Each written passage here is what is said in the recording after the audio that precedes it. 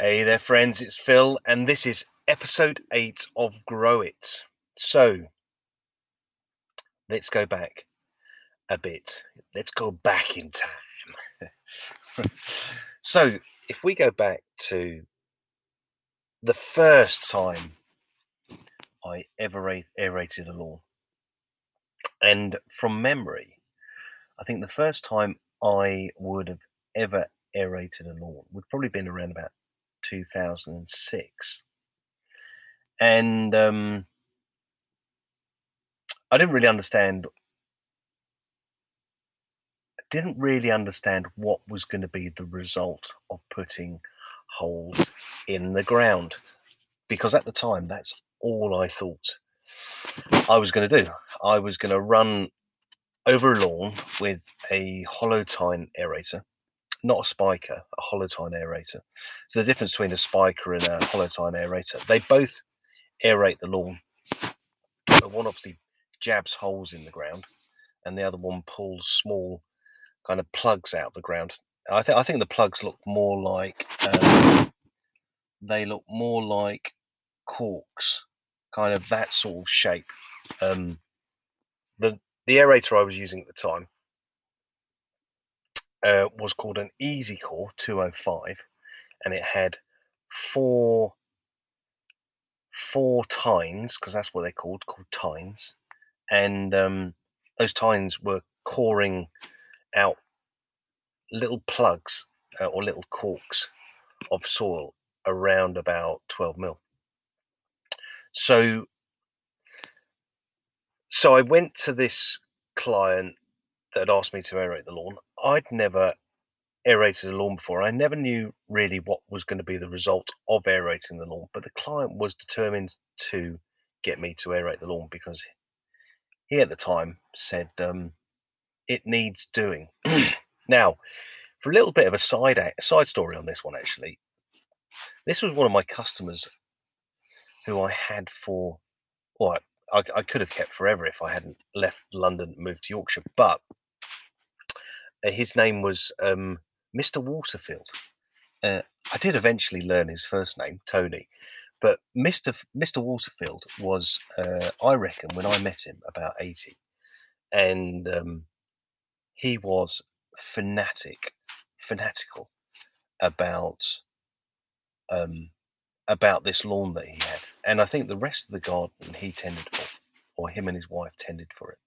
In their 80s, they were out there every day doing something, and they were particularly good at growing rhubarb just round the side of the house. In effect, they grew so much rhubarb that I think every year I used to harvest half of it, and they would never notice. And they had some cracking apple trees as well. But that's a side story. But the thing is, what Mr. Waterfield, and he was a very gracious man, very well dressed, very well presented, and I still think he's around. What he knew was the lawn needed aerating. It needed aerating because it was a really highly maintained lawn, and we were running quite heavy cylinder mowers over it. We didn't use our mowers, by the way. We used his mowers, and he had a 28-inch cylinder mower that was about 100 years old, but in prime condition. I mean, prime condition. Anyway, where am I going with this? So we're there, and it was me and one of the guys that worked for me at the time, a guy called Paul. And we ran this aerator over the lawn. Now, it was, from memory, I've got a feeling, and it's funny, with all of this lawn care stuff, all of my memories are kind of driven by nature, because I get a feeling that I should be doing or starting to do some aeration, conditions permitting, obviously. And let's say that Mr. Waterfield's lawn was in perfect condition, drained perfectly, needed the occasional clip, like I talked about in the previous podcast 7. And sorry about that. So yeah, we ran the aerator over, and oh my god, I mean, this lawn was about 180 square meters in area, and we ran the aerator over the top of it. And if the soil's in just the right condition, when you run a Holotyne aerator over the top of it, you pull out, I mean, tens of thousands of millions of cores.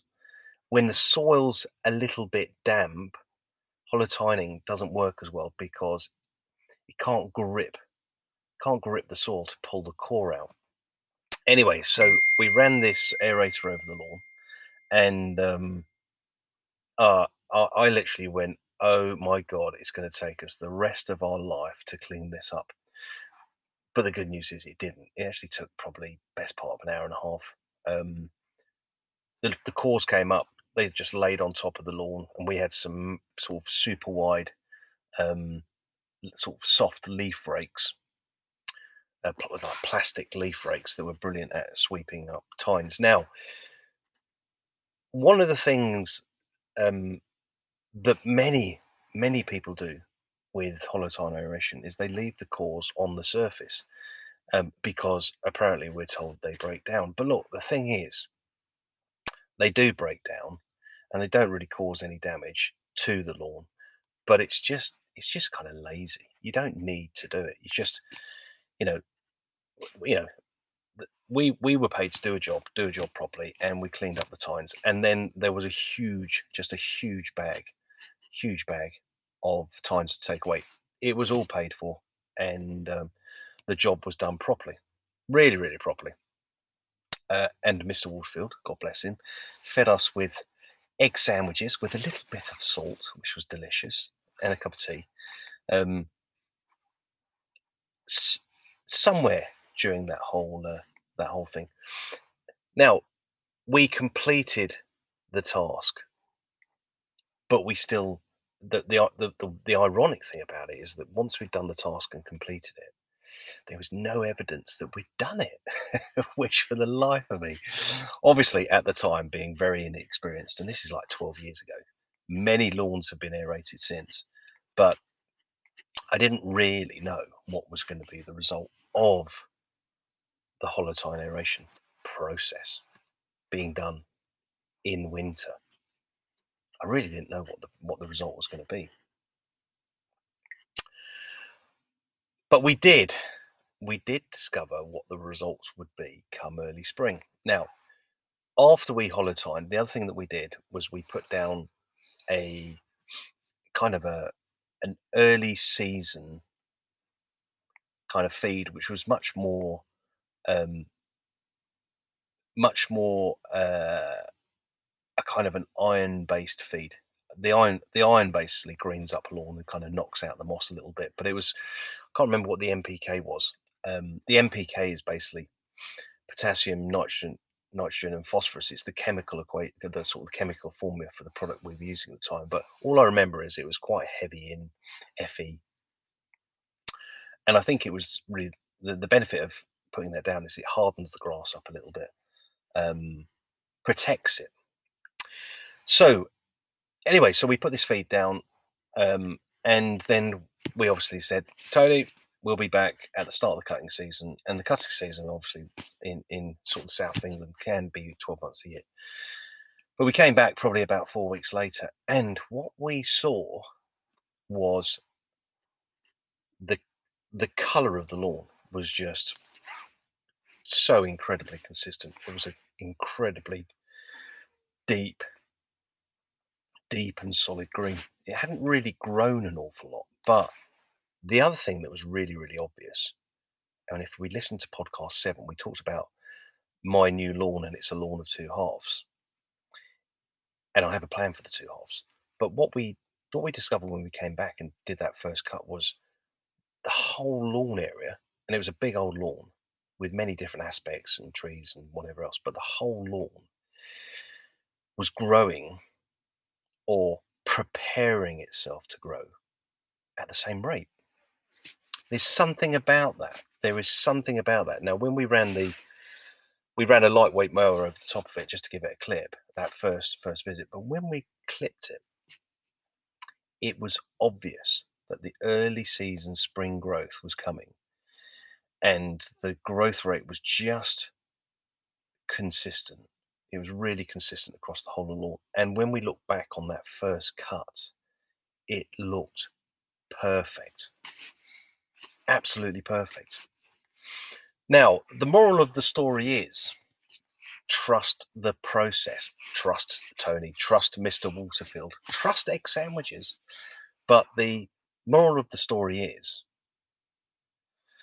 that the process we carried out, which was simply a process of maintaining the root zone, the process we carried out had a significant impact on the start of the season. Now, what that meant was the start of the season, say spring, everything was growing as it should be. So therefore, the lawn only got better into the main season. So we weren't starting late when the lawn was meant to look great. We did all of the grubby work before the lawn really got going. And by the time we got to spring, it was just looking perfect. Now, when you start the season with a perfect lawn, you start the season with a perfectly happy customer, and you have a perfectly happy Phil, and you have a perfectly happy business, which is fantastic. And then people tell people, don't they? So that process kind of then did its thing. Really, Tony would say to people, "Yes, my lawn's perfect and beautiful, and it's being carried out by these guys."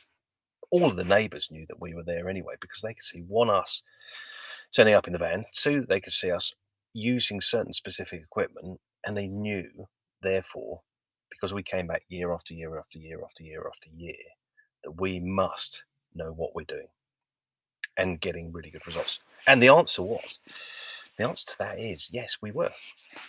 Anyway, look, so if you've got a lawn and a garden and you want to make it look better, and this is a year, 2021 is definitely a year to get fanatical about your lawn, is you have to trust the process. Trust the process and carry out the tasks and do what needs to be done when it should be done for the lawn, not for when it should be done for you, but when it should be done for the lawn. And the conclusion is you will have a spectacular lawn mid-spring into the main season. And also with the Holotyne aeration, the lawn is so much easier to maintain when it gets a bit stressed out, when it gets warm and dry. Anyway, but that summer season stuff is a conversation for another day. Anyway, look, I'm Phil. I'm wittering on. It's episode 8. Thank you for listening. If you've just dropped into this, yes, there will be more of my wittering stories to be shared. Subscribe, tell a friend, share. That would be awesome. But remember, if you get a chance, just grow it.